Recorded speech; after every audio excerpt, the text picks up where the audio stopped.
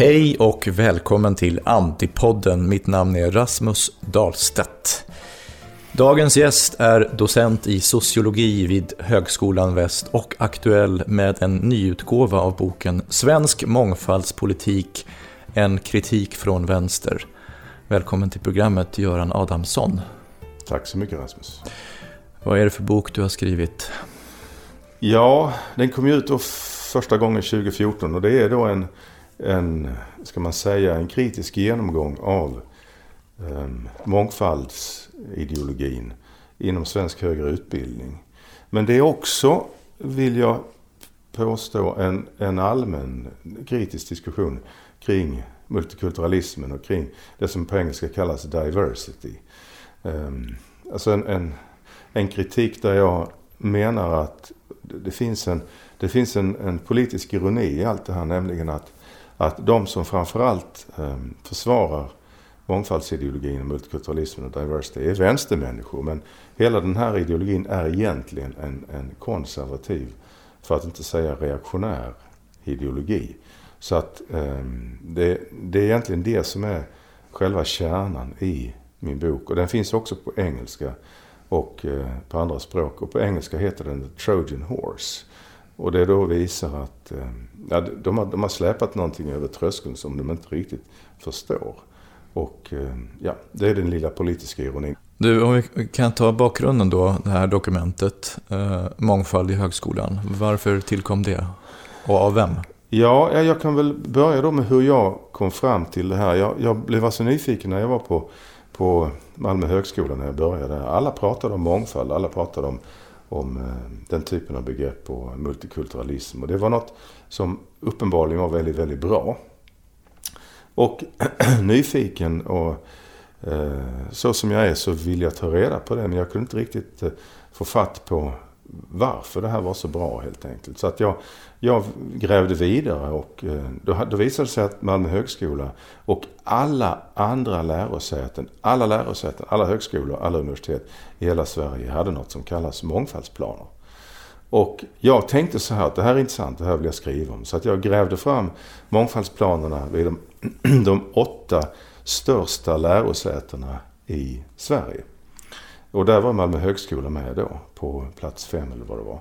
Och jag beslöt mig för att undersöka vad de här mångfaldsplanerna handlade om. Och det är naturligtvis min uppfattning, men jag kom fram till att det var ideologisk rappakalja.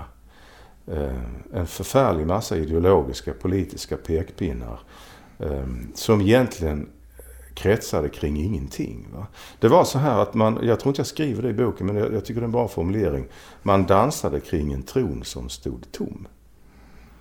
Det fanns ingenting. Va? Och eller så skulle man kunna fylla den här tronen med precis vad som helst. Alltså det var en fullständigt, en rent känslomässig extas kring en politik, en ideologi som man hade enats kring. Men vad det var för någonting, det var oklart. Och vad jag sen gjorde när jag studerade de här mångfaldsplanerna, det var att jag upptäckte att den här euforin, den här extasen i de här mångfaldsplanerna, det fanns slående likheter mellan de olika mångfaldsplanerna.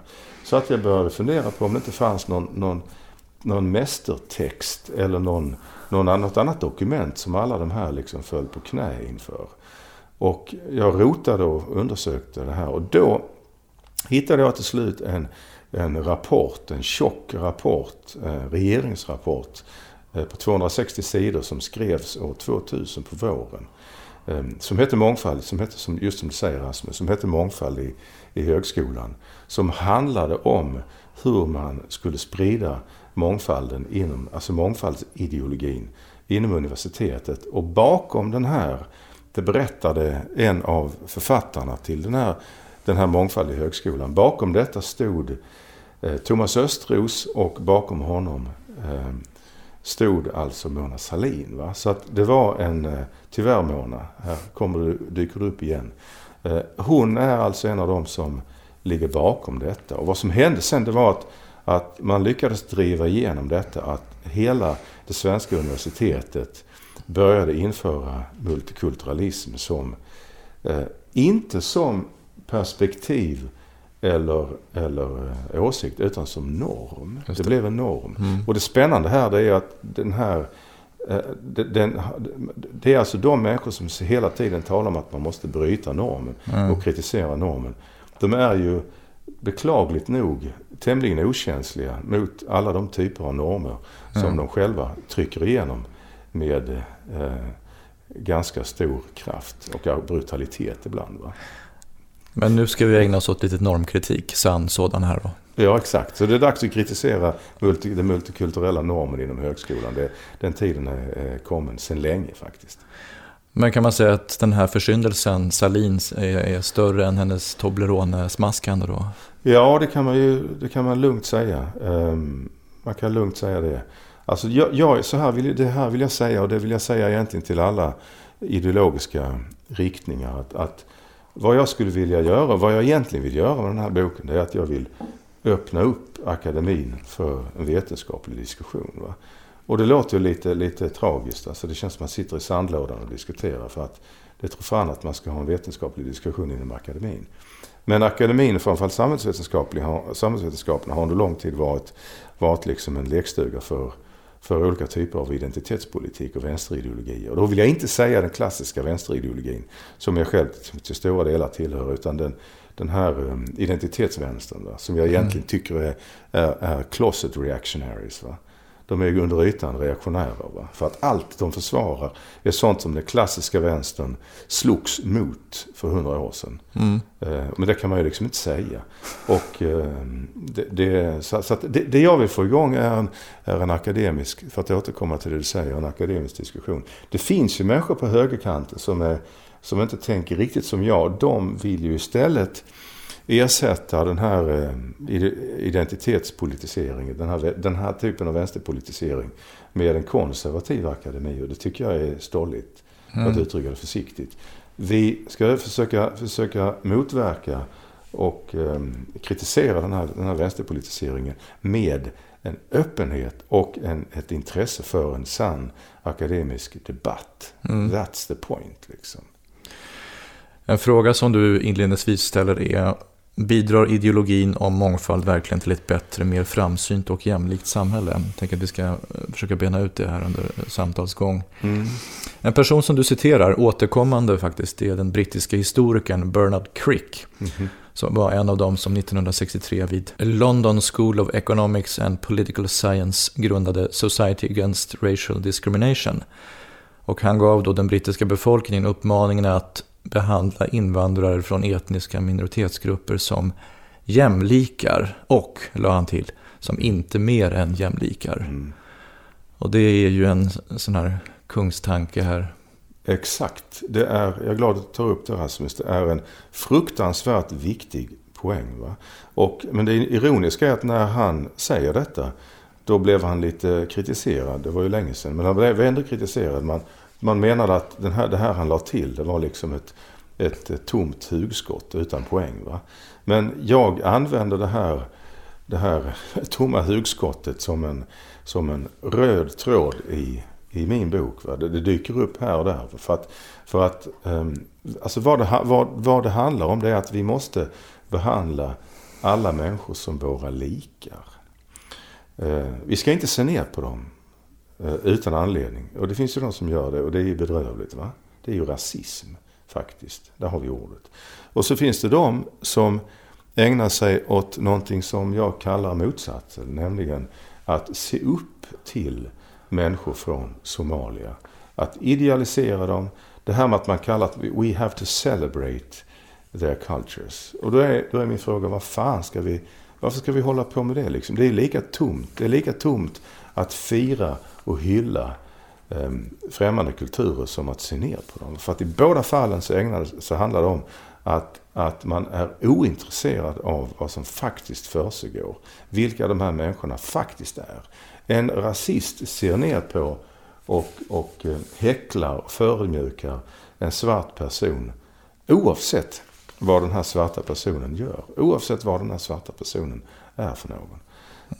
En multikulturalist ägnar sig åt någonting som faktiskt är ganska likt. Nämligen att idealisera, romantisera fjäska för, ställa sig in hos svarta personer, muslimer, utan att veta, utan att egentligen ge fullständigt fan i vilka de här människorna är. Och det är också en rasistisk attityd. Va? Man tycker de är vackra, spännande, berikande. Och sen vad de ägnar sig åt och vad de pysslar med som individer, det är helt ointressant. Va? De kan säga vad som helst. För en rasist spelar det ingen roll vad en människa från en annan kultur, overseas som det heter, gör. Och för en multikulturalist är det precis på samma sätt helt enkelt. Och vad jag då vill föreslå istället för den här typen av kollektivistiska schabloner, det är att betrakta människor som individer. Ställ oss frågan, vad vill de? Vad vill han? Vad vill hon? Låt oss prata och låt oss bedöma människor från fall till fall, utifrån vilka de är. Och detta förmår inte rasisterna och detta förmår inte heller multikulturalisterna. Båda lyfter upp människor från andra kulturer på en piedestal. Och så kan de gå loss antingen i förödmjukelser eller jollrig idealisering. Åt vilket håll de önskar. Va? Så att vad rasisten ägnar sig åt är egentligen en öppen, explicit förödmjukelse. Medan multikulturalisten tror att han eller hon är tolerant och så vidare. Men det har de inte mycket täckning för.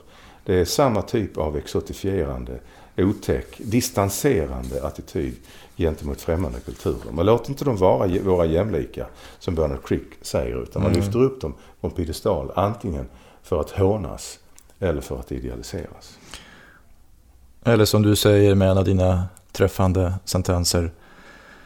Rapporten, så då pratar du om den här mångfaldiga högskolan. Rapportens oscillerande syn på begreppet etnicitet, där det framställs som allt från trygghet för en plågad folkspillra till högerradikalt, innebär att begreppet som idé inte längre existerar. Etnisk stolthet är bra och dåligt. Werner von Heidenstam är inte bra och tyska traditioner är inte heller bra, men Buddha-statyer är gripande. Exakt. Och det här, nu måste jag nämna min husgud faktiskt. Det är kanske ett fånigt begrepp, men den figur som jag hela tiden faller tillbaka på, det är brittiske författaren George Orwell, som har skrivit om de här grejerna bättre än någon annan och tidigare än någon annan. Och han diskuterar det här på alldeles fantastiska vis. Han talar till exempel om begreppet the colonial craze, som var igång på 20-talet, där en intellektuell medelöverklass i London och så vidare, de gick igång på Indien och de gick igång på allting exotiskt. För det var på något sätt finare och mer autentiskt och naturligt och äkta än den förstelnade av produkter och varmvatten tyngda västerländska kulturen, va?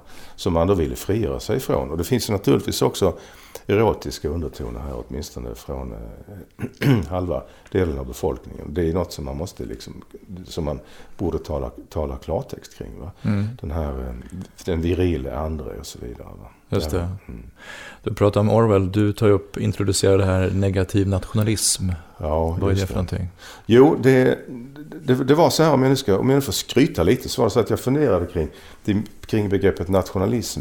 Och så tänkte jag så här att det är jävligt intressant, för att det finns ju också människor som är besatta av Sverige, men de tycker illa om vårt land. De tycker inte om Sverige, alltså det multikulturella entouraget som jag kallar dem. Och då tänkte jag så här, negative nationalism, det är kanske någon som har skrivit om det tidigare. Och Rasmus, här var det alltså. Om jag låter kaxig. Men i alla fall, så googlade jag på det här. Och då dök det upp, pang, en text. Och så stod det titeln Negative Nationalism. Tänkte, vem är det här då? Och då var det en icke mindre en essä som heter Notes on Nationalism från 1940 av George Orwell. Och jag skröt, men nu vill jag bli lite ödmjuk. I den essän Notes on Nationalism så la han fram alla de resonemang som jag aldrig själv skulle kunnat komma på. Men han resonerar kring det här begreppet negativ nationalism på ett sätt som var ungefär exakt det som jag skulle kunna ha kommit på om min hjärna hade varit dubbelt så stor. Men jag glatt som en liten katt slickar jag i mig så mycket jag begrep. Och har nu byggt, delvis så bygger jag den här boken på Orwells Notes on Nationalism och begreppet negativ nationalism. Och vad han också gör, alltså jag vill förklara det är alltså människor som är oerhört fascinerade av den egna kulturen. Den egna konsten, historien, identiteten och allt det här. Och Sveriges rötter. Men de är det icke för att hylla det utan för att förringa det. Va? Och de är ständigt upptagna med att göra ofördelaktiga jämförelser med andra länder. De är ständigt upptagna med att jämföra Sverige eller Danmark eller England eller USA på ett ofördelaktigt sätt med Etiopien, med Vietnam, med Thailand. Va? Och de gör det automatiskt. Och jag har levt i en internationell värld med min partner jobbar för FN. Och jag har sett de här människorna. Jag har ägnat hundratals timmar med den här typen av människor. Och lyssnat och lärt mig hur de resonerar. Och det här är alltså en oerhört stark fascination inför den egna kulturen. Men inte för att hylla den utan för att förringa den. Och det bygger på Orwells, på hans teorier, Notes on Nationalism. Jag vill också säga att han tar upp ett annat begrepp som är nästan ännu bättre. Och det är ett begrepp som, det handlar om att man inte... Det handlar om att man har samma typ av fascination och fäbless för en kultur. Det är bara inte vår egen utan en annan kultur. En kultur overseas, som man säger på engelska. En exotisk kultur, en främmande kultur, en annorlunda kultur. Där kan man sänka ner sin själ och gå igång i de mest oförblommerade, romantiska, reaktionära, sentimentala, fjantiga excesser. Och ingen ifrågasätter det eftersom du är ju på de förtrampade sidan. Va? Det är människor som egentligen har en mycket stark nationalistisk ska man säga, grundstruktur. Men de vet att de kan inte ge uttryck för sin fjolliga nationalism här hemma. Så därför packar de sin resväska med all den här romantiska bråten, all den här politiska romantiken. Och så tar de en intercontinental flight. Och när de då landar, då kan de öppna sin resväska och utflyger den mest bedrövliga reaktionära smörja. Men där är det säkert att ge uttryck för det. Va? Det är inget problem. Och detta kallar Orwell för transferred nationalism. Alltså överförd nationalism. Det är samma smörja, samma fascistiska tankegods, men det är till exempel Vietnams egna. Va? Och där är det ofarligt. Va? Men om man då, jag vill säga detta också, så min tanke, och jag skriver en ny bok kring detta, min tanke är att det visar att multikulturalisterna och nationalisterna egentligen säger samma sak. Det enda som skiljer dem är den geografiska yta där de går igång med sin romantiska retorik. Va? Det är skillnaden. Och för att återigen citera dig då och din sedvanliga träffsäkerhet här, skriver du så här: i romantiseringen av det främmande och i den underförstådda aversionen mot det hemvanda negerar mångfalden radikal konservatism, fascism och rasism. Samtidigt är det på avvigan samma totalitarism. Varför är han främling? Eftersom han är din vän. Oavsett vad främlingen gör finner han ingen nåd hos högerextremisten. Oavsett vad främlingen gör är mångfaldsförespråkaren fascinerad. Genom sin hopplöshet och sitt hat mot oss ger minoritetsgrupperna oss ett spirituellt raffinemang vi själva saknar. Genom kollektiv självförödmjukelse erfar vi en mild upphetsning samtidigt som vi kan sola oss i vår antirasism. Det är väl bra, va? Får man säga? Det är ganska hårt. Ja, Men jag försöker vara lite rolig också. Alltså det där är ju... Du lyckas. Ja, för de som förstår vad jag säger så är det ganska roligt. Ja, men vi hoppas att folk förstår här. Ja, jag tror att de som lyssnar på Rasmus Dahlstedt, det är inte vem som helst. Så att de hänger säkert med här. Alltså. Men det är den här... Ja, förlåt. Nej, men jag tänker, låt oss reda ut det här. Som jag uppfattar det så finns... Det här är din kritik här är ju att det här mångfaldsskeppet seglar under falsk flagg på många sätt, va? Så den här förljugenheten, eller kan du redogöra för den lite mer?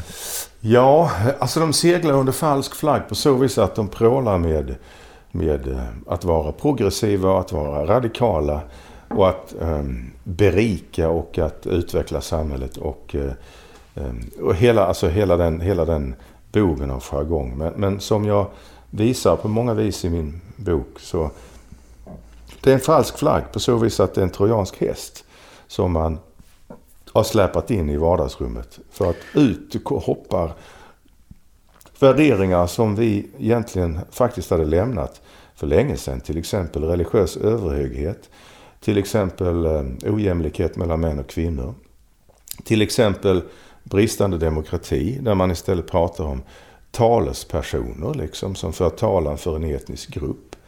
Det är, alla de här grejerna är sånt som Sverige lämnade bakom sig för länge sedan. Och alltså om man tänker sig en klassisk vänster, hur de människorna resonerar. Man kan ta Per Albin Hansson, man kan kanske till och med kan tänka sig alla fram till Tage Erlander, kanske till och med Palme under ett tag. Va? Alla de här människorna kämpade för ett modernt samhälle, ett upplyst samhälle, mot myter, mot religion, för jämställdhet och så vidare. Nu har vi en identitetsvänster som gör helt om. De vrider sig 180 grader och springer rakt tillbaks till 1800-talet. Alltså de vill ha mer religion, de vill ha särlagstiftning, det ska inte längre vara en lag för alla.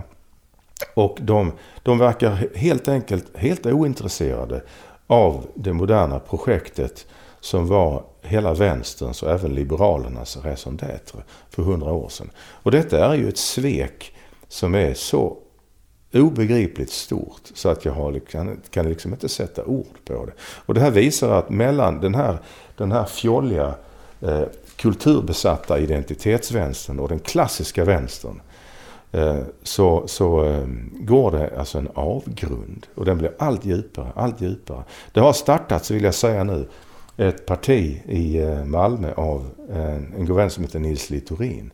Det här partiet heter Malmölistan. Jag ska inte sitta och göra reklam för honom. Men det är liksom en variant på en klassisk vänster som ser igenom identitetsvänsterns kulturbesatthet. Jag vill säga det också. Om du öppnar vilken politisk lärobok som helst och kollar och läser under begreppet kultur, så är det alltid konservativt. Det finns alltid en konservativ underton. Alltså partier, människor, förespråkare, politiker som pratar om kultur är konservativa. Nu har vi en identitetsvänster som tjatar om kultur dag och natt. Ändå påstår de sig vara vänster. Det är naturligtvis en bluff. Eller så vet de inte vad de säger. Jag vet inte riktigt. Och jag tar till exempel det här. Mångfald i högskolan hävdar att mångfald ger kvalitet. Ja. Och du skriver, läsaren ges inga goda skäl att tro på detta. Nej. Det var så här att när jag skrev det här, alltså den här rapporten är spännande för att den innehåller, jag vet inte hur många, men på varje sida 4, 5, 6 stycken gånger nämns begreppet mångfald. Och det finns meningar som upprepas som ett mantra. Till exempel mångfald är bra, mångfald ger kvalitet. Och det hamras in i den arma läsaren så att till slut så känns det som att hjärnan har blivit fullständigt mosig. Va? Och då ställde jag faktiskt frågan till en av författarna. Jag träffade honom, en av författarna till den här stora socialdemokratiska rapporten. En trevlig kille, och han berättade att han hade fått i uppdrag att göra detta. Och så sa han att får man ett uppdrag från chefen för Lunds universitet, då tackar man inte nej. Så att till och med han insåg att jag måste göra detta. Och jag frågade honom, okej, ni säger hela tiden på sida upp och sida ner, 800 gånger tror jag hela boken, att mångfald är bra, mångfald ger kvalitet. Hur vet ni det? Frågade jag honom. Så svarade han, det vet vi inte. Alltså, man driver igenom som ett mantra olika typer av påståenden. Men sen när man tar dem på pulsen och frågar dem, men hur vet ni att det är så bra då? Då svarar han, nej det gör vi vet inte detta. Men det var ett ideologiskt påbud att vi skulle tala om att det var bra utan att ha ringaste skäl för det. Va? Och vi pratar om mångfald, så är det etnisk mångfald vi pratar om. Ja, det är också en intressant aspekt. För att det var en fråga jag ställde när jag började på Malmö högskola. Jag var ju nyfiken och ställde den frågan kanske lite naivt. Men vad är mångfald då? Och då visade det sig att mina kollegor, de som var kritiska, de kunde man ju diskutera med. Men många som var då mångfaldskoryféer, de såg lite obekväma ut när man ställde frågan. Jag ville bara veta vad det betydde, eftersom alla vet att det är så bra. Men vad är det då? Och det kunde de inte riktigt svara på. Och så frågade jag liksom, är det mångfald av individer? Är det mångfald av religioner eller kulturer eller etniciteter? Vad handlar det om? Va? Så det visste man inte. Man visste inte det, va? Alltså och det här också ligger något religiöst i detta. Att inte veta vad man är extatisk inför. Men man är ändå extatisk, va? Det tycker jag är ganska spännande. Alltså okunskap, som jag ser det som en rationell människa, okunskap leder oundvikligen till skepsis. Eller kanske likgiltighet. Engagemang och till och med om man ska tänka sig att man blir anhängare eller kritiker förutsätter kunskap. Här har vi någon slags något motsats. Som en religiös idé. Va? Man visste inte vad det handlade om, men man visste att det var jättebra. Det är en mycket märklig kombination helt enkelt. Ja. Och återigen så skriver du då att allt det handlar om är mångfaldens projektioner. Projektioner som förutsätter att man helt enkelt inte vet vad man pratar om och inte heller vill veta. Nej, just det. Men det här metodologiskt också här, det finns inga... Till exempel så står det så här, att etniciteten kommer inte att uppmärksammas så starkt under senare tid har en sammansatt bakgrund av såväl global som nationell karaktär som avslutar man plötsligt vi inte ska fördjupa oss i. Nej, det är bara bullshit. Alltså vad de säger där egentligen, det där är maktens arrogans. Vad man gör är att man driver igenom mångfaldsplaner på alla universitet och högskolor. Och man skriver en mångfald i högskolan. Och vad man gör är att man förändrar hela den högre utbildningen så att den blir multikulturell. Va? Så att de här diversity, alla de här flaggorna blir dogmer som ska användas överallt. Va? Man har hela utbildningar som har mångfaldsprägel och man säger det. Va? Och sen har man den oerhörda fräckheten, och det är verkligen maktens arrogans, att säga precis så här, va, i det här dokumentet. Vad det här beror på har olika orsaker av global som nationell karaktär. Det är bara liksom ord liksom, utan innehåll. Som vi inte ska gå in på här. Men då är min ödmjuka fråga, okej. Men eftersom det nu har en sån förbannad betydelse så skulle jag i all ödmjukhet gärna vilja veta varför, va? Eller hur? Vi ska inte gå in på det här, nej men tack så mycket. Nej. Hur mycket kostar detta? Hur många miljarder kostar detta per dag? Vad innebär detta vad gäller ideologisering av högre utbildning? Ska vi diskutera det? Nej, det ska vi tydligen inte diskutera. Vi ska bara acceptera att det är så. Så talar inte en demokratisk makt, så talar en auktoritär makt.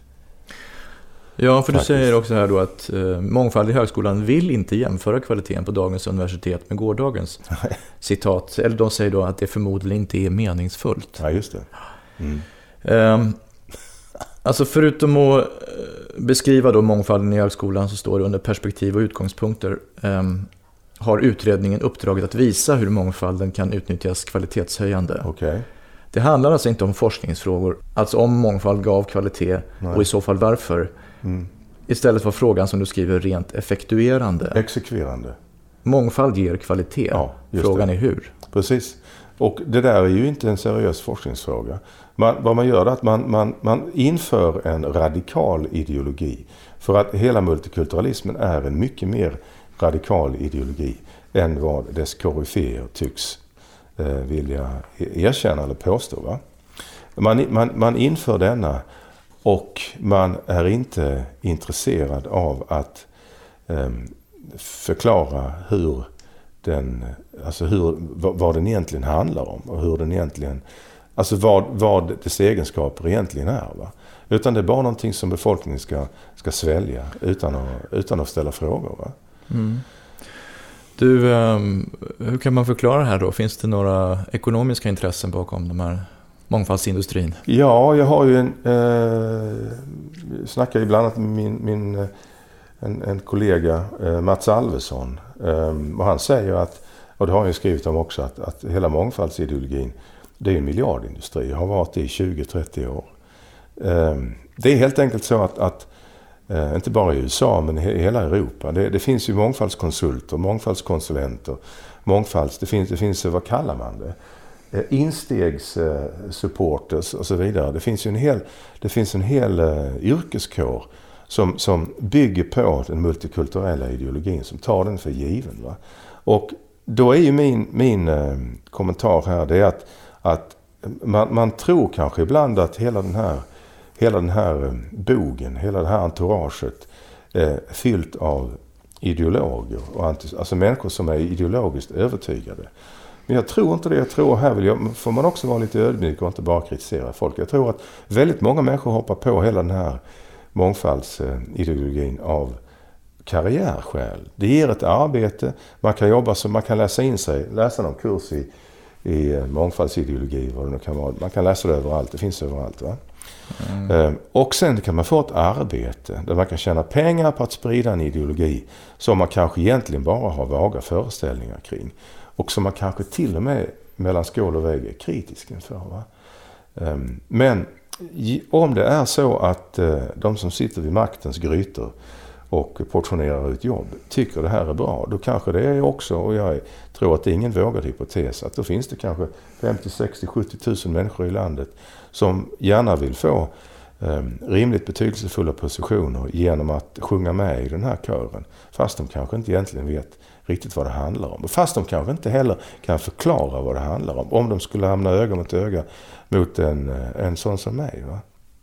Så att jag vill säga det här, att jag tror att, och det kan vi komma tillbaka till, jag tror att faktiskt att av alla de människor i landet, det kanske låt säga 100 000 personer i Sverige som är mer eller mindre aktivt engagerade i att sprida den här väldigt skumma ideologin, den här radikala reaktionära ideologin som kallas mångfald eller multikulturalism. Av dem så tror jag kanske 95% eller 99% inte riktigt vet vad det handlar om. De gör det av karriärskäl, de vet att det ger dem ett jobb. Och det kan man ju raljera kring. Men det finns också, folk behöver ju mat på bordet liksom. Men alltså, ur demokratisk synvinkel är det naturligtvis mycket allvarligt att människor hoppar på ett ideologiskt tåg utan att veta vad det handlar om. Det luktar ju Polen på 70-talet, eller Tjeckoslovakien, va? Eller hur? Det är egentligen samma sak. Mångfaldsentouraget som du skriver med illa dold sarkasm. Ja. Brysselkaravanen drar vidare. Ja, det är det. Brysselkaravanen drar vidare, mångfaldsentouraget. Ja. Jag tycker att du sammanfattar det här bra, så jag ska läsa det också som du skriver. Ja. Om dessa paragrafer sammanfattas: det auktoritära draget, den förstulna rasismen, försmaken för det reaktionära och animaliska, etnisk mytologisering, pseudoradikalism, essentialism och en retorik fylld av moralism och känslor, så växer bilden fram av konservatismen, de besuttnas ideologi. De idéer som ligger bakom mångfald i högskolan gick förlorande ur striden med moderniteten. Fiendebilden är utmejslad. Mänskliga rättigheter, individens rätt, sekulär stat, upplysningstanke, fri debatt och solidaritet. Den respekt som skär genom alla grupperingar inklusive etnicitet. Det råder en absolut motsättning mellan mångfald och modernitet. Det gör det. Här får man återigen känslan att allt det som mångfalden sägs representera och vad den egentligen är, det är ju en avgrund däremellan. Ja, det är nästan som man går in på en Gröna Lund till spegelhuset och allting upp och ner liksom. Jag tycker att alltså hela den här ideologin är som en textbok av ett politiskt bedrägeri. Va? Allt de påstår sig göra gör de inte. Och det är värre än så. De gör nästan på punkt efter punkt så driver de egentligen under ytan en ideologi som går tvärt emot vad de påstår och vad de kanske själva tror. Och detta är en tragedi av kolossala mått. Men det måste kunna betecknas som en skandal det här, eller? Ja, det är ju jag påstår att det här multikulturalismen är it's the hoax of the 21st century. Och jag påstår också att multikulturalismens grepp över mediala, politiska och intellektuella eliten i västvärlden är starkare än marxismens grepp i början av 70-talet. Och som argument för det så kan man ju säga då att alltså, till exempel marxisterna de påstod aldrig att de var administratörer.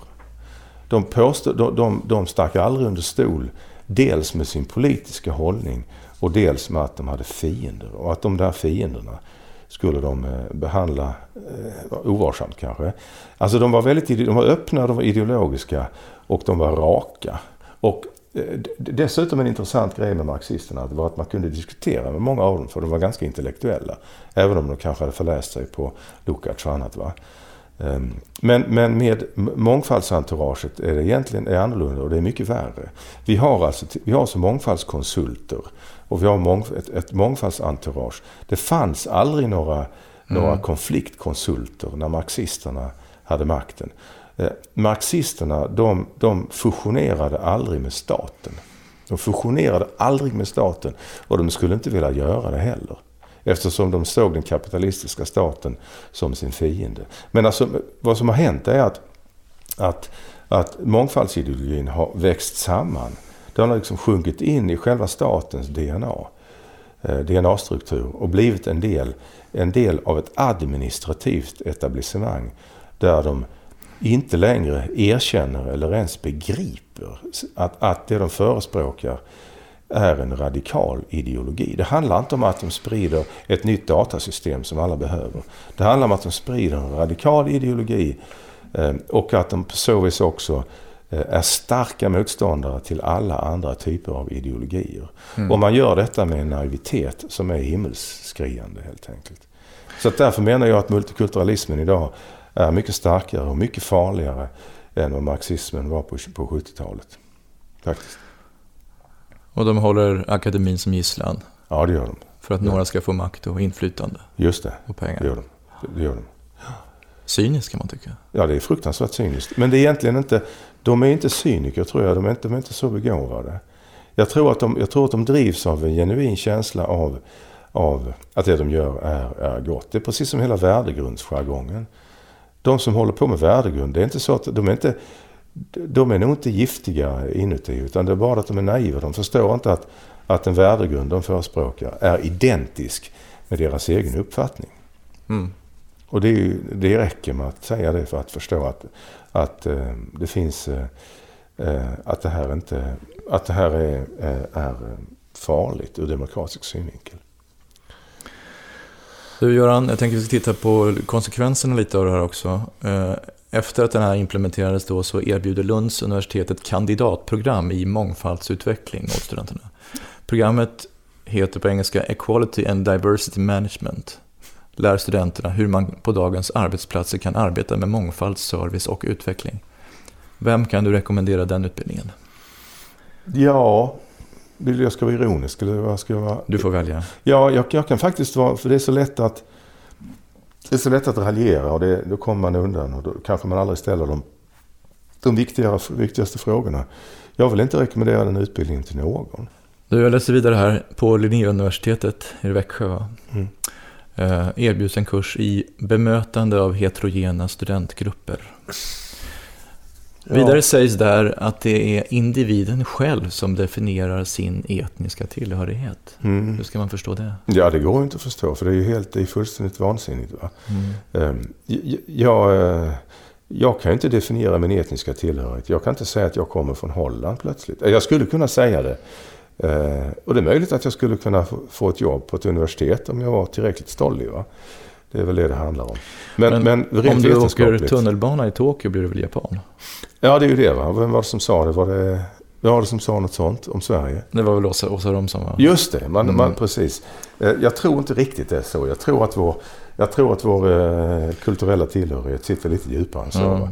Men den där är också den postmoderna. Att man ser hela världen som en kulturell postmodern supermarket. Va? Där man bara liksom flackar omkring och plockar åt sig kulturella liksom paraphernalia här och där efter eget skön. Så nu är jag japan och när jag inte är i Japan så då är jag något annat och sen är jag hit och dit. Jag i min nya bok som jag kan nämna i slutet kanske, där tar jag upp ett massmail som jag fick när vi bodde i Bangkok. Det var det var ett par, rätt trevliga, men de skulle sen flytta till, jag vet inte var det var, Ecuador. Och sen så skrev de att vi har några kinesiska, vi har ett Chinese cupboard, Chinese bed table. De hade lite kinesiska grejer som de ville sälja då, eller avyttra i princip gratis. För att nu skulle de flytta till Ecuador, eller vad det var, eller Peru. Och när de flyttade till Peru, då skulle de naturligtvis köpa på sig lite peruanskt paraphernalia, va? Lite peruanska grejer som man kan pråla med i sitt vardagsrum, va? Men sen när man flyttar från Peru, då slumpar man bort det. Då skickar man ett massmail till the gated community där man bor där, bland FN-folk. Så att det är liksom en kulturell... Man vandrar runt med en halvkvävd gäspning runt på jordklotet och har lite kinesiska sängbord, och sen säljer man dem eller slänger dem eller bränner upp dem, för de betyder inte ett skit, va? Det är bara att det är ingenting är på riktigt, va? Samtidigt så utsätter ju den här globala eliten utsätter ju vanligt folk, Trump-väljare och andra, för de mest svidande förödmjukelser och liksom den här arroganta attityden gentemot människor som faktiskt har en kultur omkring sig som de aldrig vill lämna, va? Så att, här måste jag få citera dig igen, en rolig passage. Du skriver så här: mångfald i högskolan vill inte välja utan låter sig, syns det, ledas av sin känslomässiga övertygelse. Det handlar inte om idéer och vad de betyder, om exempelvis etnicitet är bra eller dåligt. Det handlar om geografi, och den etniska kompassnålen hamnar på oväder när det gäller oss. En infödd svensk som vill känna igen sig i ljushyade identifikationspersoner är en multikulturell komiker. Jag måste gå tillbaka till det här också, fortsätta nu med Linköpings universitet. Där sägs det så här: man ska kunna uttrycka sina åsikter även om dessa kan uppfattas som obekväma, å ena sidan. Å andra sidan, anställda eller studenter kan uppleva sig kränkta genom att andra anställda eller studenter utnyttjar sin yttrandefrihet. Just det. På Linköpings universitet så framhåller man att det är ett icke-konfessionellt universitet som vilar på vetenskaplig grund. Just det. Samtidigt så har man ett bönerum stående där. Det är återigen det här med man får inte ihop det. Nej, man får inte, bra. Min nästa bok ska heta Man får inte ihop det. Tack så mycket. Vad de här personerna gör, att de ger fullständigt tusan i principer. De säger precis vad de vill, va? Om det handlar om fel religion, om det handlar om fel människor som vill använda sin yttrandefrihet, så finns ingen yttrandefrihet.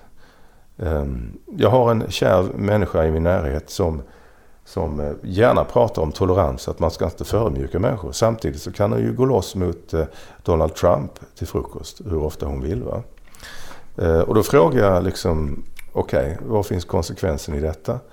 Men då får man ju inget svar, utan då får man bara en indignerad blick. Ungefär som att man förstår inte hur allvarligt det är, va? Så att, men det här är ju den fråga vi måste upprepa med en papegojas envishet. Om du pratar om tolerans så måste det väl rimligtvis gälla alla, va? Om du pratar om att det ska vara ett konventionellt, icke-konfessionellt universitet, så gäller det väl rimligtvis alla religioner, eller hur? Du kan också säga så här: jag vill att vi ska ha muslimska bönerum på alla universitet, men vi ska inte ha rum, det har vi aldrig behövt, om vi tänker oss, vi ska inte ha rum där kristna eller buddister kan dra sig tillbaka och sitta och liksom meditera eller vad de vill. Det kan du säga, va? För det är ett logiskt påstående. Men man kan inte säga så här att man kan också säga att jag tycker illa om Trump, han har ingen yttrandefrihet och jag kan skälla på honom hur som helst. Jag kan skälla på alla konservativa politiker och Jimmy Åkesson och så vidare. Men ni får inte skälla på de politiker som jag tycker om. Det kan man säga, va? Men det är ju inte, då pratar man ju inte om principer, då pratar man inte om yttrandefrihet, ursäkta mig. Då pratar man om följande: det jag tycker om ska ni ge fan i.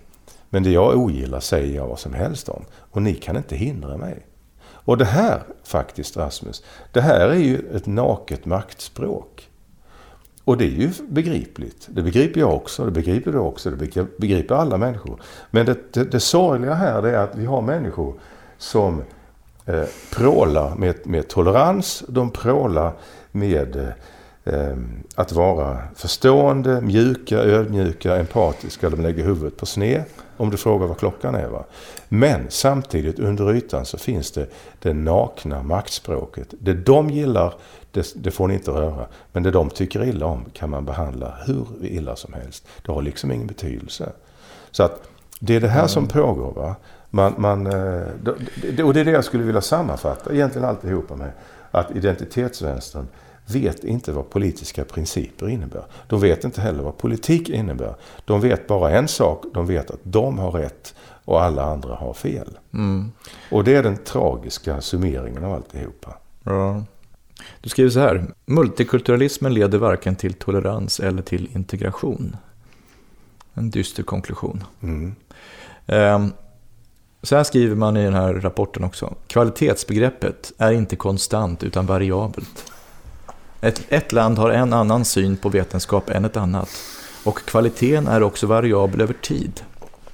Skriver du, det låter tolerant men är dyrköpt. Något vi inte kan precisera, mångfald, ger något vi bara har vaga föreställningar om, kvalitet. Och de applåderar ut i mörkret. Just det. Alltså vetenskapligt det här är ett universitet du pratar om. Ja, det är och det är en rapport som har haft genomgripande... Ja.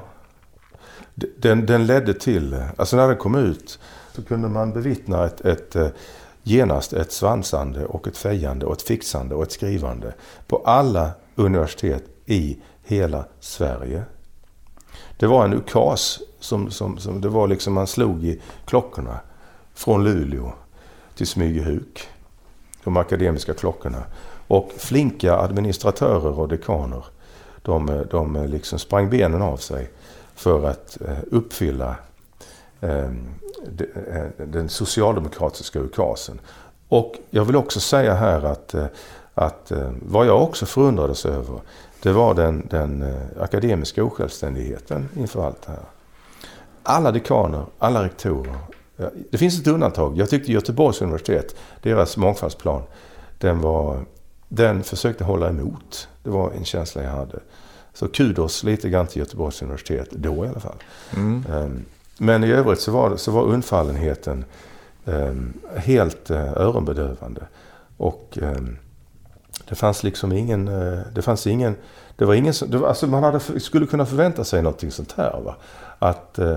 Att universiteten hade svarat tack för den här rapporten, tack för att ni har skickat e-mail till oss där ni ber oss fundera kring detta. Och tack för att ni erbjuder 2,5 miljarder till de universitet och högskolor som visar framfötterna i mångfaldsarbetet. Tack så hemskt mycket. Det låter väldigt intressant. Problemet är bara att vi är ett universitet. Och vi har ju andra principer än politisk underkastelse, till exempel intellektuell autonomi. Så don't call us, we will call you. Och det skulle de aldrig göra sen, utan så skulle de bara skratta åt det där och säga, titta där, den politiska makten försöker styra oss. Jag hade drömt om detta och önskat att någonstans skulle ett universitet säga thanks but no thanks. Va? Men det skedde inte någonstans, vilket visar på att den svenska högre utbildningen helt saknar motståndskraft mot ideologiska påtryckningar från den politiska makten. Jag vill också nämna här Lennart Lundqvist, som tyvärr inte finns längre, en fantastisk akademiker från Lund. Han sa så här att universiteten är ett lackmustest på ett samhälles motståndskraft mot ideologiska påtryckningar. Sa han. Och så sa han, om ett universitet inte kan stå emot ideologiskt, så kan man nog utgå från att det finns inte friheten någon annanstans heller. Och det utifrån den kompletta undergivenhet och inställsamhet, flagranta inställsamhet hos den totala akademiska eliten i Sverige, så kan man ju dra slutsatser att den svenska kulturen fullständigt saknar självständighet gentemot den politiska makten. Punkt. Eller? Ja, jag konstaterar att de inte kan skriva heller. De här mångfaldsrapporterna, det saknas ändelser, särskrivningar, osammanhängande. Ja. Hur kommer det sig? Ja, de kan ju inte skriva, det är väl det.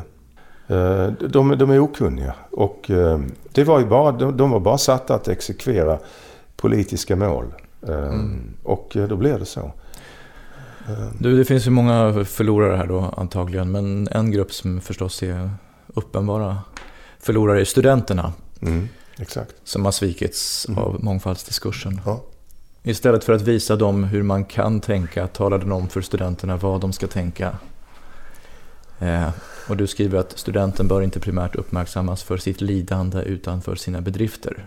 Just det.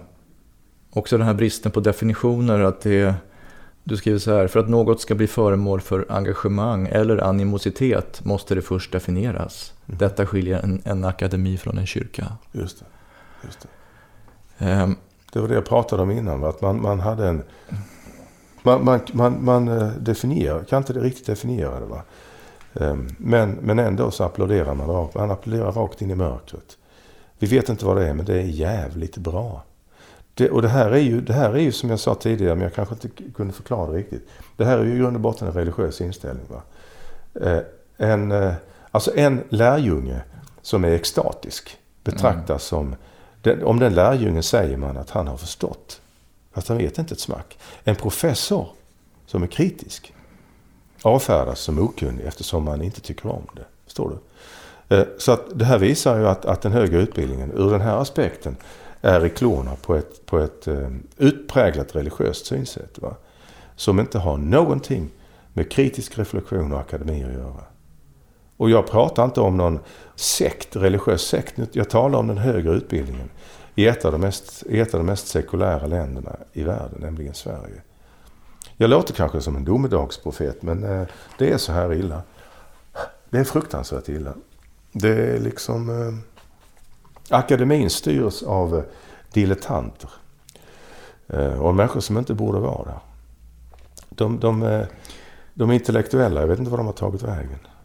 Du skriver i en sorts sammanfattning också så här: jag har försökt visa att mångfaldsideologin legitimeras genom att framställas som något självklart, vilket den inte är, som naturvetenskap, vilket den inte är, som en informationsfråga, vilket den inte är, och som nära kopplad till internationalisering, vilket den inte är. En fyrfaldig förljugenhet här då. Just det. Om du var utbildningsminister, Göran, vad skulle du göra idag då? Om jag var utbildningsminister, då skulle jag inte ha tid att sitta här, tror jag. Om jag var det så skulle jag... då hade man fått sätta sig ner och se över den högre utbildningen väldigt noggrant. Jag hade väl kanske lämnat naturvetenskapen i fred. För de verkar ha gått relativt fria från postmodernt nonsens och multikulturella galenskaper. Utan där är det liksom andra premisser som gäller. Jag hade försökt helt enkelt återskapa en akademi så som den var tänkt. Alltså ett område där man främjar helt enkelt oberoende forskning, där man lär studenterna om rätt och fel, om gott och ont. Man lär inte dem att vara goda. Eftersom alla, och det här tycker jag är en viktig aspekt, och det här förstår ingen av de här personerna som tillhör det här multikulti-entouraget. Ingen politiker i världshistorien har någonsin sagt: okej, jag erkänner, det jag håller på med, det är inte gott utan ont. Till och med Mussolini var övertygad om att det han gjorde var gott.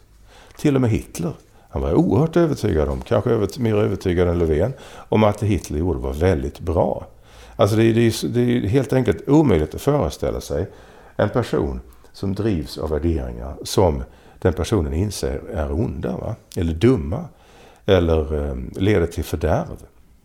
Så att när de här mångfaldskoryféerna nu leds av alla dessa goda värderingar. Av en värdegrund som är så fin, så tolerant, så öppen, så känslig, så trevlig. Och framförallt så god och så moralistisk. Så förstår de inte att de öppnar spjällen för precis vad fan som helst. De kan inte ledas av goda värderingar. För det gjorde även Hitler helt enkelt. De måste ledas av principer. Politiska principer. Och principer som öppenhet till exempel. Och demokrati. Alltså hela den här akademi vi har idag, den har havererat. Det handlar inte längre om kunskap. Det handlar om att vara godast, va? Det är det som på engelska kallas virtue signaling. Det handlar inte om att jag har rätt. Det handlar om att jag är finare än du. Jag är godare än du och jag lider mer än du. Jag har haft svårare än du, va? Men Men du kritiserar ju den här också idén att jag måste kunna identifiera mig med min lärare till exempel. Ja, just det. Är det inte rimligt att man har någon som liknar mig? Varför då? Det förstår jag inte alls. Nej, men det är ju... Alltså det där finns ju många exempel på där multikulturella... Alltså till exempel, det finns det som heter Afrocentric Schools i USA, va? Där det är en skola bara för svarta helt enkelt. Där man då ska... vad ska man säga? To centralize the experience of the black person, till exempel, va? Och det kan ju låta trevligt och så vidare, va? Men problemet är att vad man då gör är att man tummar på principer till exempel som meritokrati, va? Man vill hellre ha en svart lärare som kanske inte är så duktig, kanske inte har betyg, men den här personen har samma hudfärg som jag och kommer från samma land och kanske samma religion. Och jag kan identifiera mig med den här personen. Men den här identifikationen, dels är den ju jävligt stereotyp, va? För den utgår från att alla människor från till exempel, alla muslimer kan identifiera sig med varandra, va? Men det finns ju sunni och shia, va?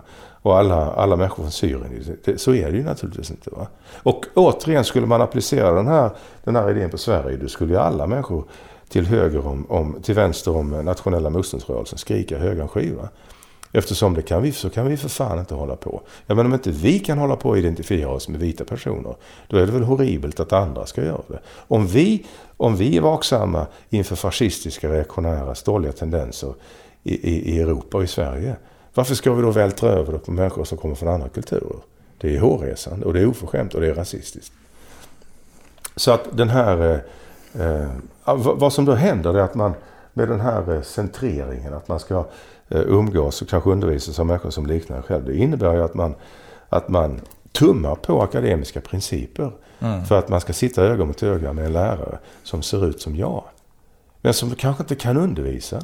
Och det finns ju också många, det är också ironiskt, det finns ju många exempel, här skriver man inte om, men många svarta föräldrar som säger det att över deras döda kropp skulle de skicka sina barn till en afrocentrisk skola.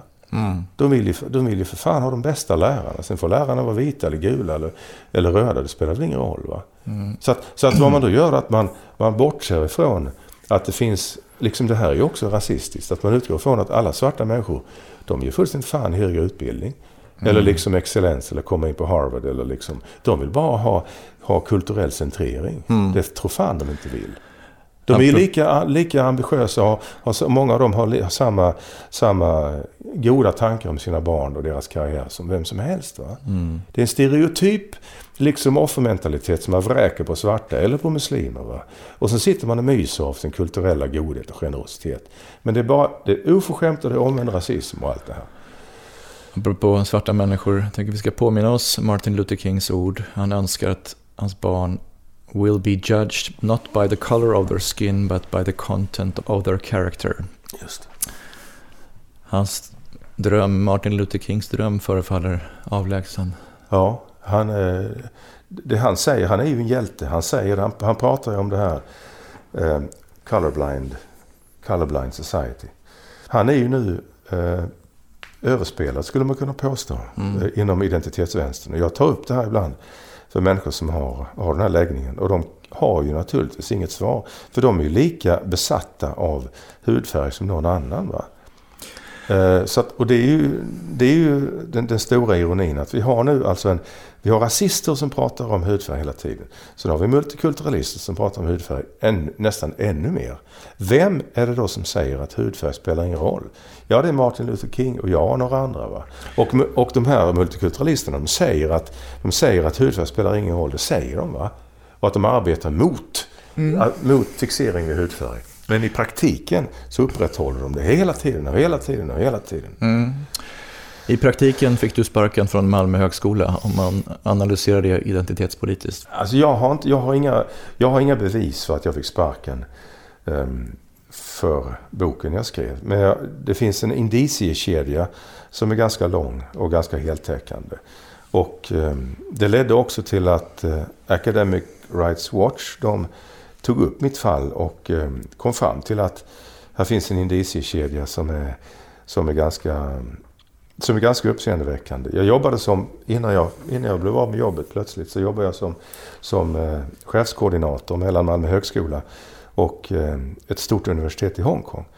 Och jag hade fått uppdraget av min dekan, Malmö högskola. Spelar ingen roll vad han heter. Han är ganska insignifikant. Hur som helst, sen kom jag hem och han ville ha ett möte med mig. Jag trodde vi skulle bara prata om ditt och datt. Men då började han angripa mig på alla möjliga vis. Och det här var strax efter den här boken hade kommit ut. Svensk mångfaldspolitik, en kritik från vänster. Han attackerade mig på klassiskt vis. Utan att ange källor, utan att ange vem det handlade om. Det fanns omfattande kritik från studenter, det fanns omfattande kritik från kollegor. Det gjorde det inte naturligtvis, utan jag visste att han ljög och han förstod att jag såg det också. Men så var det neddragningar och sen var det så här att många människor som stod nära ledningen inom institutionen för socialt arbete på Malmö högskola. Många av de personerna blev borttagna från den krets ur vilken man sen skulle hitta människor som var tvungna att sluta. Alltså det fanns ekonomiska neddragningar, det är inget man kan säga någonting om. Men det sätt som man då plockade undan personer som var mer eller mindre kompisar med institutionsledningen, det väcker ju frågor då, som det brukar heta. Så jag tror att det finns en lång indiciekedja kring det här som är väldigt intressant och som jag tror som ger mig anledning att tro att det var min kritiska bok som kritiserade Malmö högskola ganska kraftigt, men även Malmö stad som ju då bygger på de här multikulturella principerna. Att det var detta som gjorde att de var tvungna att bli av med mig helt enkelt. Och vad jag gör, det tycker jag är lite tråkigt. Alltså jag är ingen viktig person. Min före detta dekan är inte heller viktig. Vi är bara brickor i ett spel. Om vad vi har här. Så att det här är ingen personlig vendetta eller något sånt. Alltså jag vill egentligen inte prata mycket om det här. Men vad vi ser här, det är ett samhälle och en kultur. Och inte minst en akademisk kultur. Som inte fungerar riktigt som den ska. Alltså där människor som skriver en bok som faktiskt är viktig och som gör det fullständigt självständigt, utan stipendier eller någonting. Den personen borde ju rimligtvis få uppskattning och inte bli av med arbetet. Men det pekar ju på en likriktning och en antiintellektualism och en opportunism och inställsamhet som man inte borde förknippa med högre utbildning. Men så att det är ju egentligen som du nämnde i början, det finns ju en tragik i det här naturligtvis. Mitt i den humor som jag försöker ge uttryck för i min bok emellanåt också.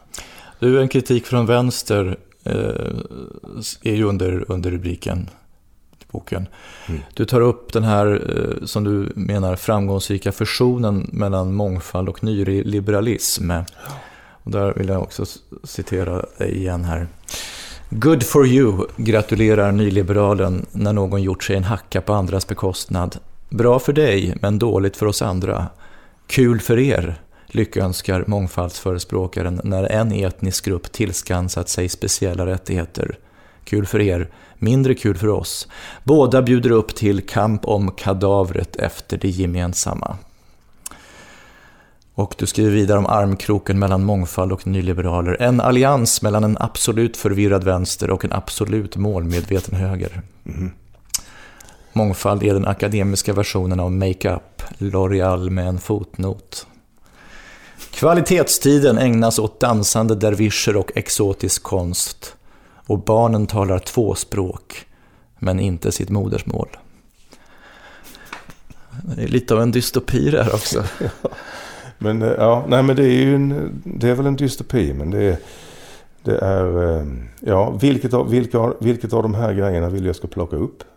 Om du förklarar det här då med ditt vänsterperspektiv då. Ja. Varför är det? Ja, alltså det är ju ett vänsterperspektiv. Eller jag är egentligen inte, jag har aldrig varit en testuggare, jag har aldrig varit marxist. Jag är väl egentligen, jag skulle kunna betrakta mig som en ledsen sosse, va? Eller vänsterliberal, va? Eller konservativ kanske någonstans också. Men alltså en människa som tycker att välfärdsstaten är bra.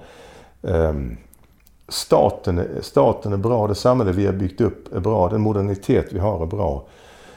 Den gemenskap som vi kunde känna under det socialdemokratiska projektet under många år. Jag tycker inte det är så dumt.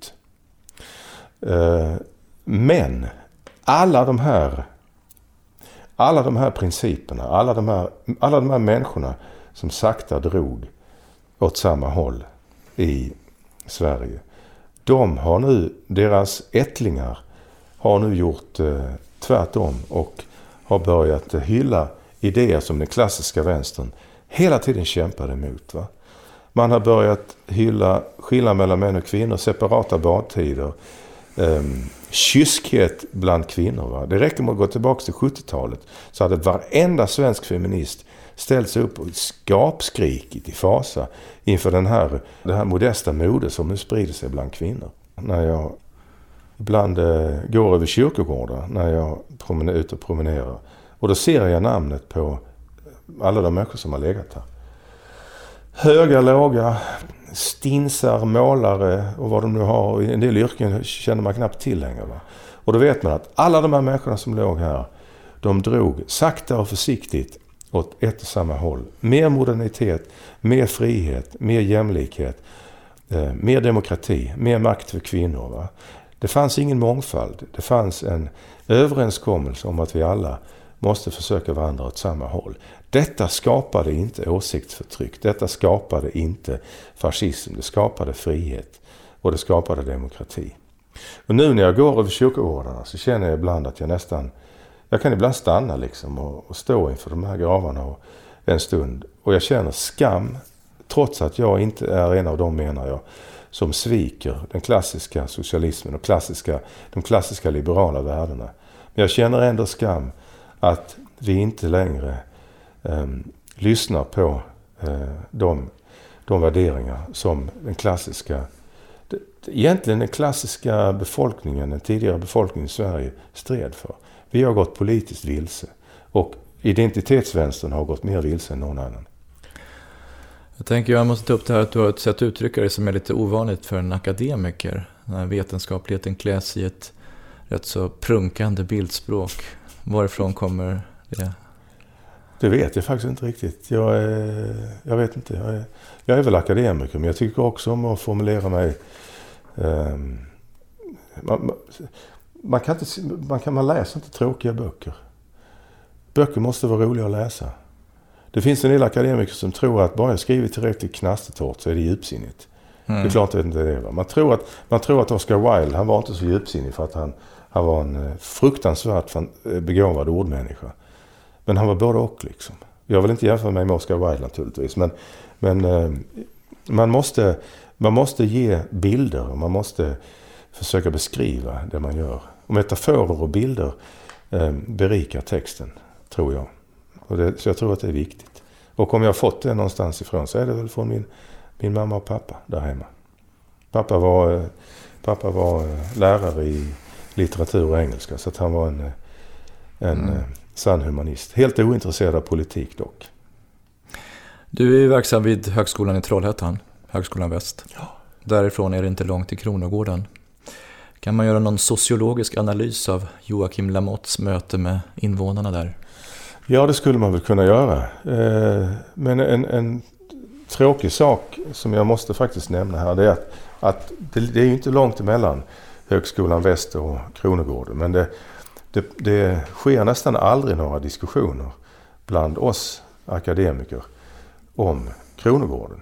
Det är som att det finns inte bara vattentäta skott, men det är som att Kronogården inte existerar helt enkelt. Och det gör ju mig naturligtvis besviken och ibland också lite upprörd att det finns ett samhällsproblem som är ganska akut. Va? Och jag jobbar själv inom institutionen för individ och samhälle. Alltså det handlar om jag undervisar i socialt arbete och socialpedagogik bland annat. Och för oss är ju de här frågorna inte bara intressanta utan akuta. Och det är ju dessutom det som våra studenter omedelbart kommer att möta när de kommer ut. Va? Men det är som att vi kan och får och vill inte beröra de här frågorna som återigen är av akut intresse för oss som akademiker. Och det här gör mig besviken och jag förstår inte varför man... Det är ungefär som att skulle man nämna Kronogården, överhuvudtaget nämna det. Och jag menar, Gud förbjude ha ett seminarium eller en diskussion om vad som pågår i denna plågade del av Trollhättan. Så skulle man kanske riskera sitt akademiska rykte eller få en stämpel att man var politiskt obekväm. Men det handlar precis som i min bok. Det handlar om att vi måste se sanningen i vitögat. Vi måste se vad som pågår. Det finns nämligen, postmodernismen är på väg ut, Gud bevars. Det finns nämligen saker som pågår. Och vi kan inte undgå det genom att blunda för det. Så att vänstern står egentligen nu, identitetsvänstern står egentligen nu, de står inte öga mot öga med Joakim Lamotte och med Jimmy Åkesson. De står öga mot öga med sitt eget självbedrägeri. Och de måste nu come to terms. De måste nu göra upp med sitt eget kopiösa intellektuella misslyckande. Och sitt eget intellektuella bedrägeri. Och sin egen intellektuella oförsiktighet. Du, framåt här, du skriver då på en ny bok också. När kommer den ut och vad är titeln? Ja, den boken kommer ut på Routledge nu senare i år. Och den boken... Den bygger också på Orwells Notes on Nationalism. Vad jag har gjort i den boken är att jag har försökt föra samman de här båda begreppen. Negative nationalism och transferred nationalism. Alltså den negativa nationalismen och överförd nationalism. Jag har fört samman dem och hittat på ett eget begrepp. Alltså en slags nationalism som exotifierar, som hatar den egna kulturen och som gör detta med en känsla av, inte sexuellt välbehag, men ändå en slags känsla av elevation, eller att man känner sig belåten och glad och alltså ett självhat som inger en känsla av välbehag, va? Samtidigt som man älskar allting som är på andra sidan kontinenten, andra sidan jordklotet. Och det här kallar jag då för masochist nationalism. Alltså en masochistisk typ av nationalism. Självhatande, exotifierande, en överklassig självhatande nationalism.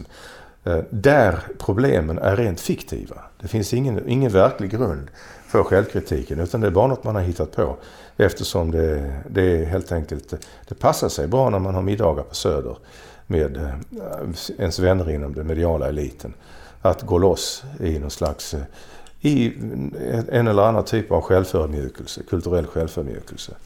Vare sig det gäller folkdans eller vad det nu kan vara. Och den boken, den heter på engelska Masochist Nationalism, och som underrubrik Multicultural Self-Hatred and the Infatuation with the Exotic. Sen har du också samarbete med Tino Sanandaji, en rapport. Just det, den har redan kommit ut. Den kom ut på svenska, jag la ut den. Tyvärr lyckades jag inte få någon svensk akademisk tidskrift att nappa. Men det är alltså en uppdatering av BRÅ-studien från 2005. en 36-sidigt arbete som vi gjorde tillsammans. Tino var oerhört behjälplig under det här arbetet. Och, så den finns ute på svenska på min hemsida. Den kan man bara gå in och plocka ner. Den har också kommit ut omedelbart faktiskt i en amerikansk akademisk tidskrift som heter Society. Och, så den kom ut i januari. Och det är alltså helt enkelt en rent deskriptiv, utan några åsikter, en rent deskriptiv studie som bygger på BRÅs eget material som jag hoppas man kan lita på för övrigt, och material från SCB. Befolkningsstatistik från SCB och BRÅs eget material som visar på helt enkelt sambandet mellan etnisk tillhörighet och kriminalitet i Sverige. Så att det är en het potatis. Och jag fick påtryckningar både från höger och vänster när vi arbetade med denna. Folk sa liksom att men det här stödjer ju inte det som vi vill få fram. Och då sa jag bara det att jag vill inte få fram någonting. Det jag vill få fram, det är hur det ser ut. Och hur det sen ser ut är jag helt ointresserad av. Och så att, men de data vi har nu är viktiga och ganska oroväckande skulle jag vilja påstå vad gäller kriminaliteten i Sverige. Och jag vill också säga att den kom ut på engelska nu, kom ut i USA för några veckor sedan. Och den har också tagits upp i Fox News för några dagar sedan, igår faktiskt. Så att det kan nog bli en internationell diskussion kring det här. Det finns ett stort intresse för Sverige internationellt faktiskt. Och sanningen är färgblind, som Martin Luther King. Sanningen är färgblind, som Martin Luther King helt enkelt. Och jag vill säga det att vad gäller den här rapporten så är det är enormt viktigt om vi vill skapa ett bra samhälle. Och också om vi vill få ner kriminaliteten. Och om vi vill skydda de som är offer för kriminalitet och också försöka få kriminella på bättre banor, så måste vi veta hur det ligger till. Så att det är egentligen det enda. Och det var ett rent vetenskapligt arbete jag gjorde. Och, eller som vi gjorde, jag och Tino Sanandaji. Så att, så ser det ut. Så att det är mycket på gång. Jag går tillbaka till din konklusion här. Du skriver: det allt överskuggande intrycket är att mångfalden är något annat än vi tror. Därför är dess samhälleliga effekter inte heller de vi hoppas på. Jag kommer att tänka på Harold Pinter och Svenska Akademins prismotivering till honom. Minns du den? Nej, kommer jag inte ihåg. Pinter fick priset för att han i sina dramer frilägger avgrunden under vardagspratet. Du skriver i prosa, men man har lite samma känsla av schakt där på något sätt under. Det svenska samhället har fått en trojansk häst över tröskeln. Vad ska vi göra med den hästen? Jag vet inte. Lära den grekiska? Jag vet faktiskt inte riktigt. Vi har nu haft den här ideologin under lång tid. Ja. Så att, är det den hästen som galopperar mot patriarkatet förresten? Vi får sätta på en grimma. Vi får sätta på en grimma på den trojanska hästen. Eller oss själva, ännu större skygglappar. Ja, en grimma på den trojanska hästen eller ännu större skygglappar på oss själva. Och då tror jag grimman är föredrar faktiskt. Nyutgåvan av Göran Adamssons bok Svensk mångfaldspolitik, en kritik från vänster kan inom kort köpas på www.vulkanmedia.se. Tack för det här samtalet, Göran. Tack så mycket, Rasmus. Och tack till dig som har lyssnat. Om du har stått ut med bristen på mångfald, om du kan bortse från det problematiska i att 2 vita män har tagit plats i etern så här och trots allt kan se något positivt i programmets existens, kanske för att du värderar idémångfald och ett fritt tankeutbyte, så får du gärna stödja oss. Swish-numret är 070-881-8591, 070-881-8591. Andra alternativ är PayPal och att sätta in pengar på bankkonto 5398-33-462-19. 5398-33-462-19. All information om donationer på antipodden.se. Tack på förhand. Jag hoppas att vi hörs snart igen. Hej då!